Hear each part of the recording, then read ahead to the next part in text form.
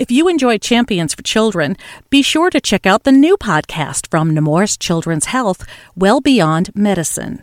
Subscribe today wherever you get your podcasts or at nemourswellbeyond.org to continue hearing the stories of anything and everything related to the 80% of child health impacts that occur outside the doctor's office. And now, the episode of Champions for Children you requested. Enjoy!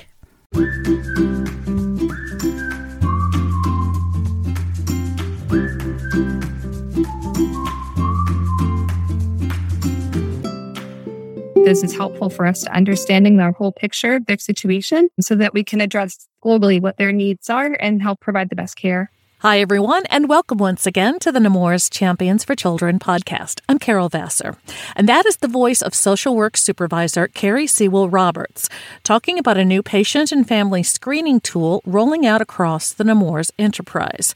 It's called the Social Determinants of Health Screening, and it was officially launched at primary care locations in the enterprise in December 2020, following a successful pilot last fall. It's an annual survey designed to provide a snapshot of a family's social health, housing, food, transportation, economic situation, and the like.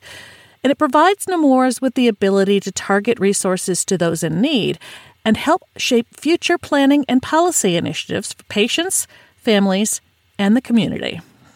Joining Carrie to talk about this new tool and the key role associates play in its success are Natasha Williams, Nemours Population Health Specialist who is responsible for the survey's rollout, Kia Gaines, Director of Operations in the Department of Pediatrics for the Delaware Valley, and Yvette Santiago, Director of Strategic Initiatives in the Nemours External Public Affairs Department, also in the Delaware Valley.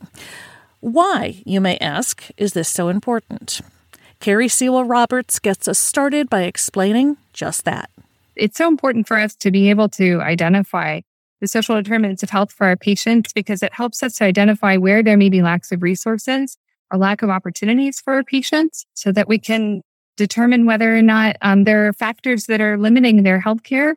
And all these factors play into their overall maintaining their health. And so it's important for us to know what patients are facing so that we can help them and address the concerns that they have. And I will just add that it could also help to understand diagnoses, treatment, given the various factors in their external environment and how that's impacting their overall health. Let's talk a little bit about the data here. What data are you trying to collect and what are you trying to accomplish with this data? The data that we're currently collecting, we have 10 different domains that we ask questions about. So things like housing, transportation, economic issues, things of that nature to really help us identify what some of the presenting issues are with our families. We are also looking at data trends. We're looking at geographic areas to really identify, are there opportunities for us in the catchment areas surrounding our various practices? What are the primary issues? What are additional resources do we need to bring to bear, or what other things do we need to do to reach out to our external community partners to be able to bring in some external supports for families, as well as also tracking the issues that kind of ebb and flow. When we initially started this process, one of the questions that we added as a result of the onset of COVID was individuals and their access to reliable, affordable internet service.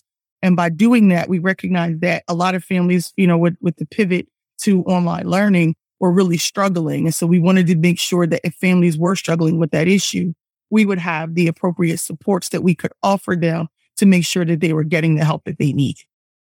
Yeah, hi, and this is Yvette, and just to touch base off of what Natasha is saying, all data that we collect at Nemours, eventually, our goal is to try to affect some kind of change in collecting that data, right? Data helps to inform planning. It helps to inform funding. It helps to inform decisions about where we're going or perhaps maybe where we need to go. From an external affairs perspective and a government relations perspective, we work very closely with the department that Natasha works in. And they say, we really need some advocacy and help at the state level because these are some significant trends we're seeing and hearing from our families And these are the types of changes that I think we either need to see through regulation or legislation. And we begin to formulate policy priorities around that. If they're not policy priorities, they're partnership priorities, right? So maybe it's a more robust partnership with the state's public health, or a more robust partnership with other primary care providers in the area, or even social service providers, to help make sure that the information that we're getting back from our families, if we're not able to fill the gaps in those resources and services, that we're able to connect them adequately, but we're also able to advocate on the side of, whether it's funding or needing additional resources when we're speaking to our elected officials, both at the local level and at the state level. Aside from that COVID example that Natasha gave, have there been any trends that you've seen in the data so far, or is it too early?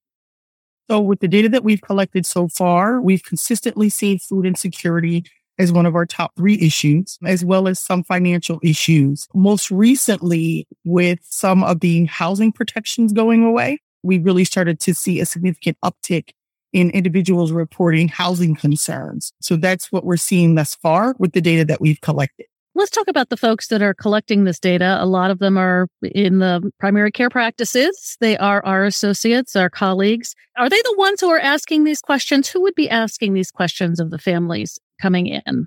So this is Natasha again. Again, it varies. For a lot of families who are on the Nemours app, they actually will receive the questionnaire sent out to them within 7 days prior to their visit via the app, and they have the ability to complete it in the privacy of their home and at their convenience. For other families who are coming in, we also have the ability to, during a visit, provide them with the survey via one of our Nemours devices in a mode that would pretty much lock everything else out for them to access in the system other than just the tool. And for our families who are non-English speaking, we do have several different languages that we can provide the tool to them in a paper form. So it's introduced digitally, which is very interesting to me and very fascinating to me. How much of an uptick or an uptake of the online version of this survey have you been seeing?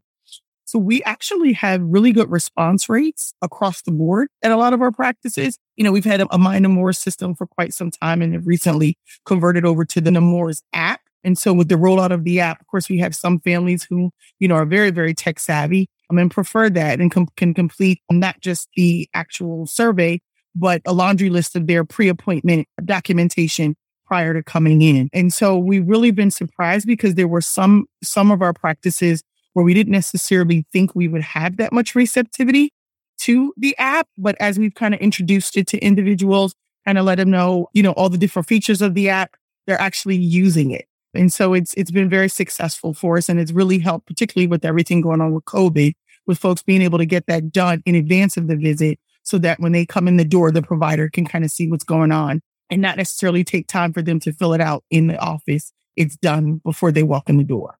This is Carrie. I think that the move over to the Nemours app is super exciting because I think, families often have a lot of questions they need to answer when they come into a doctor appointment. And this will give them the ability to answer these questions on their own time, in their own space, and, really take the time and not have it be rushed in the context of getting ready for a visit with the doctor. One of the things that we're also doing at our practice sites is looking at our refusal rates. So for those sites that have had really high refusal rates or where we've seen refusal rates jump, we are following up with those sites to kind of figure out what's going on. Why are folks refusing? So that we can, again, be to your point, Kia, be able to, provide some additional support, some additional training, some additional information. One of our practices in particular had requested a letter that they could send out to all of their patient panel. And so we were able to provide that to that site as well as other sites for them to use. And so it really is a process where, it's new for us. We are actually in the process of continuing to educate even our internal staff as to what social determinants are. And for us, really try to make sure that internally, we all as associates are on the same page. And then we are in a position to better communicate that information out to our external patients as they're coming in the door. So one of the things we did not do, just looking at best practices and what was happening across the country, is we asked individuals initially, do you want to complete this screen? If they say no, we leave it alone. And the reason being is that we want to respect people's no. Now, some of our sites, of course, for the staff who are familiar working with families, they do give them reasons. But we just felt like if they're telling us they don't want to answer any questions, we're not going to ask them any more questions. And so, we are hearing back from some of the staff in our practices, some of the reasons for refusal. Some of it is just time. Some of it is individuals aren't comfortable sharing that information. And we make them aware that you have every right to, if you don't want to complete it, you don't have to.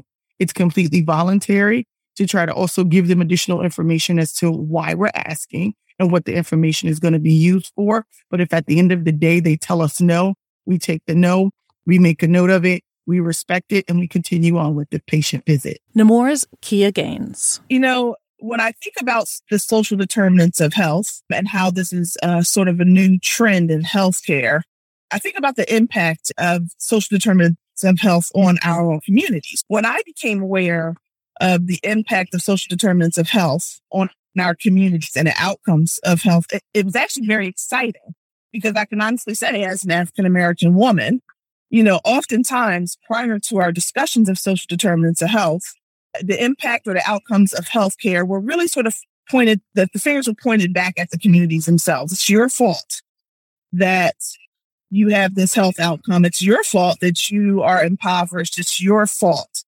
And the social determinants of health has actually provided a narrative that states that many of the things that have occurred in your past that you have had no control over have suddenly now impacted your healthcare. And I know that was an aha moment for me. And I know that that's an aha moment for our communities. I wonder how aware they are of this new push from healthcare facilities. I would think that we still have a lot of education. And so therefore, we may see some hesitancy initially when we're asking the questions about your life, your children, housing, food. I have heard feedback from some areas that families are questioning, why are you asking me these questions? Are you coming to take my children from me because I have food insecurities, because I have housing insecurities? And so, in that thought, I think we have some opportunities where we now need to actually educate our populations that we serve, that this is a new trend. And because we now realize that there are other things that are impacting healthcare and have been for so long, that we now need to identify what those things are and that we're here as a help. And so I just wanted to throw that out there, in terms of as we're talking about it, to see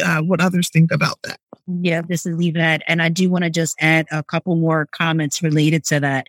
As I think about this, I think about the U.S. Census, right? It comes around every 10 years. We're not going to do this every 10 years. We're going to do it every year. But here's the thing with the U.S. Census. We don't think about the census until it comes around.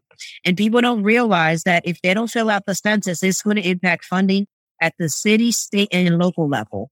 And what happens is people don't understand that connection of what does it mean to be counted. And so you can translate that to this here. If we're asking families to give us this information in order for us to provide the best care that we possibly can, and oh, by the way, in our position as healthcare leaders in the state, we're also going to elevate that conversation to the state level folks for them to understand that, hey, we're the only pediatric institution in the state.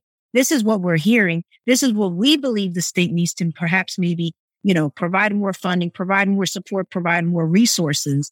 And I think when you tell the story from that perspective in the friendliest way possible, it allows folks to understand and say, okay, now I get it. And now I'm a little bit more forthcoming about my personal situation and the situation that my family has either been in or my kids have been in. And so it's important to be very open and upfront about that, because it actually helps to get you to the end result that you want to get to. But if you just kind of gloss over it and say, hey, we just need you to give us the answers to these questions, it's like, but for what? And if I don't really understand, am I really going to give you those answers?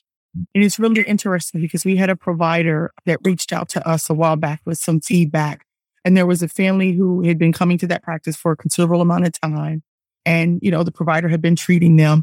And the family flagged positive for 2 or 3 areas on a social determinants screening tool. And he was floored because he said, had we not asked those questions, he would have made assumptions and he would have never known that this family, although they look put together, really were struggling.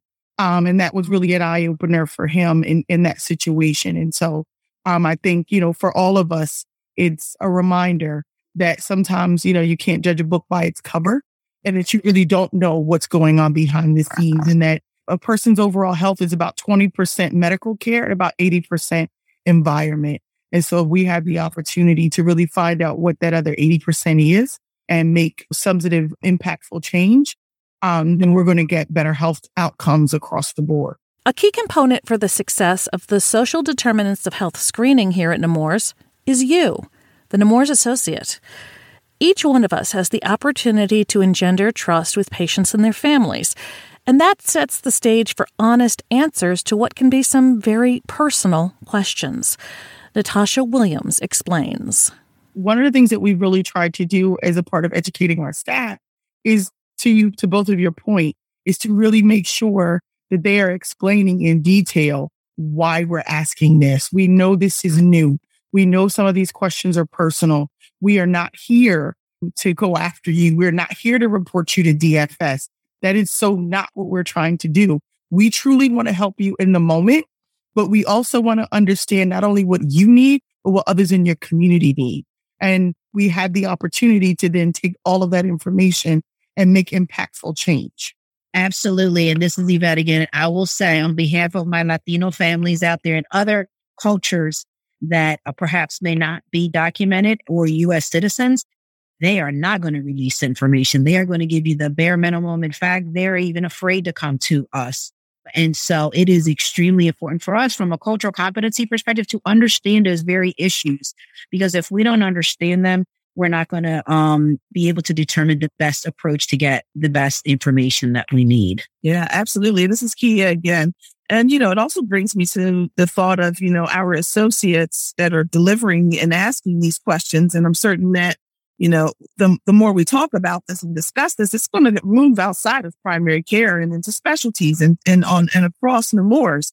We have a lot of training that we're going to have to do with our associates to be able to deliver this message openly, honestly, and in a caring and empathetic manner. We know that we have some opportunities to create more diverse populations within our walls, and that's absolutely necessary. It's absolutely proven that people of color will speak more with and tell more to other people of color, and especially in the Latino community, those who speak the language, those who you can truly communicate with. And so I think we're going to have a lot of need to orient people to delivering the message correctly. And in my opinion, authenticity shows in what people say and as people are speaking to you. So we have to actually get them to understand the importance of social determinants of health, understanding that it is actually impacting healthcare across many communities. And that might be a change in mindset and may have some other challenges with that. What about families who report on the survey that they are food insecure or there is violence in the home? Are there resources for the families? Absolutely. So for any family who flags positive in our primary care locations, each one has embedded care coordination. And so those individuals are there to provide on-site support for them or follow-up support for those families. So any family who comes in who indicates that they have any form of determinant, they are automatically receiving a printout with specific information for resources throughout the state. Again, we have that in a variety of different languages, so it depends on the family and their native tongue. They can get that information. An alert is also sent to our care coordination staff member on site.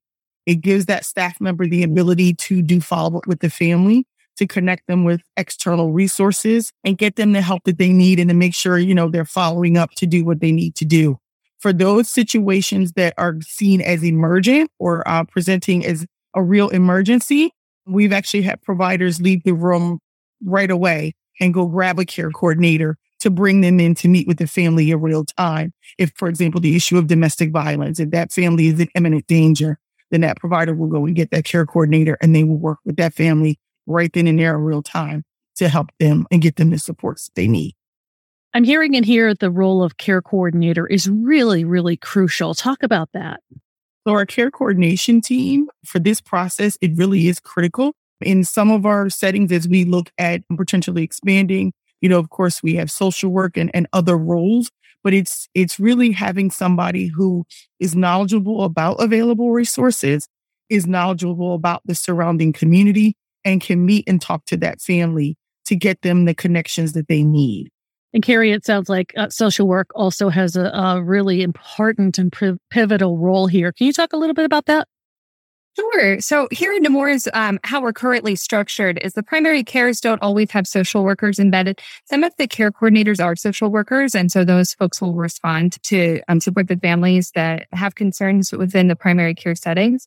Now, as the social determinants of health screener gets rolled out into our ambulatory sites and into our inpatient units, then social work will take a primary role in responding to those red flags. So, most of the social workers within Nemours of the Delaware Valley are either here at our hospital or in an ambulatory site. And so that's where we will play the most significant role because that's our current setting.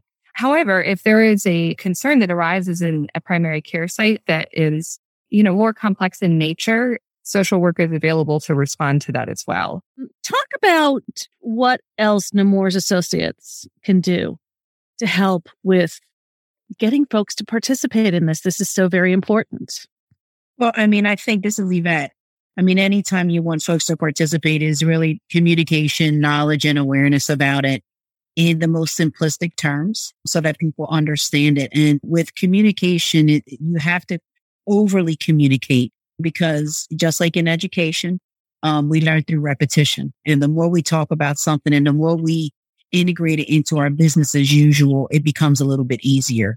And so from that standpoint, I would say definitely continue to communicate and highlight this every step of the way in various formats, not just in verbal communications, written communications, social media platforms, disseminating those messages to our key partners so that they're also reinforcing it. Because I can tell you that from a partnership perspective, a lot of our partners are trying to gauge and assess this information as well as they're trying to work with our very same families. And so they may not be calling it a social determinants of health, but they're asking those very same questions because in order for them to be able to deliver care and service in their particular organization, they got to understand a little bit about where the family's coming from and what their environment is. So communication is key, and doing it in the most simplistic form is probably the best way to go. Is this information being shared? I know it's not being shared with the government. We talked about that a little bit earlier, but with your public health partners or your nonprofit partners, in what form? So the information is being shared in that as we are starting to see trends emerge, we are reaching out to some of the external organizations that can potentially impact. For example, there was a project that we worked on fairly recently with the food bank to make sure that there was additional funding that had come through and we were able to provide food vouchers at several of our sites that had very high need identified via the tool. And so we're looking to do more of that in the near future, as well as really see, are there some opportunities for additional policy changes, or is there opportunities for advocacy and things of that nature? So we are looking at all aspects of this as the information continues to come in. The fact that we have just crossed the threshold for 20,000 screens being completed, we now feel as though geographically across the Delaware Valley, we have now a decent amount of data that we can begin to start sharing that information with other organizations outside our walls. And I'm guessing that's de-identified data. Yes, absolutely. What's going on in Florida? Has this rolled out in Florida as of yet? So we did have Florida sites that were participating in our pilot, and we still have some of those sites that are continuing to conduct the screener and collect data. And this is directly related to the strategic plan that was released recently, that you're going beyond the walls as an organization, partnering, looking for data, getting evidence-based for data, for information to help every child. Yep, that is 100% correct. We just went through this rebranding. And it is now well beyond medicine. And this is what social determinants of health is. It is beyond medicine. And medicine can help treat, but unless we truly understand what these environmental indicators are giving us, then we can't properly treat. And so when we're talking about beyond medicine, this is exactly it. Yeah, and this is Kia. I completely agree with that comment. And I think, it's just so crucial that we truly engage our communities openly, honestly, that we educate them on what our learnings are. A lot of times we learn these things and we're so fast to implement them, we forget that we have to educate them as well. Because it's empowering to know that though you're in a situation, it was not necessarily of your doing, and that people are there to truly assist you. You know, I think about communities of color and the amount of hesitancy concerning healthcare that's embedded within the communities, you know, for many years of racist healthcare experiences. It's going to take a lot of trust to really truly bring people on board, and trust for them to know that you really have their best interests at hand for them and their children. And so whatever we can do to show that we're here to support our communities, it's only going to reap the best rewards for all of us. So that's something that we should remember. Kia Gaines is the Director of Operations in the Department of Pediatrics for the Delaware Valley. She was joined in discussion about the Nemours Social Determinants of Health screening by Natasha Williams, Population Health Specialist, Carrie Sewell-Roberts, Social Work Supervisor, and Yvette Santiago, Director of Strategic Initiatives in the Nemours External Public Affairs Department, also in the Delaware Valley. If you're looking for more information about the Social Determinants of Health screening or about anything having to do with population health, Natasha Williams would be happy to assist. Email her at natasha.williams@nemours.org. That's natasha.williams@nemours.org. The Champions for Children podcast, updating you on new initiatives across the enterprise and telling your stories. Have a story idea? We'd love to hear from you about it. Jot a few lines in an email and send it off to podcast@nemours.org for consideration. That's podcast@nemours.org. Our production team this week includes Peter Adebi and Deborah Griffin. Our music is courtesy of Blue Dot Sessions in Turners Falls, Massachusetts. The podcast is available everywhere, including Nemours Net and the Nemours Now app, along with your favorite podcast app and your smart speaker. On behalf of Yvette Santiago, Carrie Sewell-Roberts, Kia Gaines, and Natasha Williams, I'm Carol Vassar, and we thank you for listening to this edition of the Nemours Champions for Children podcast. Until next time, please stay safe, stay well, and thank you for all you do for the children and families we serve.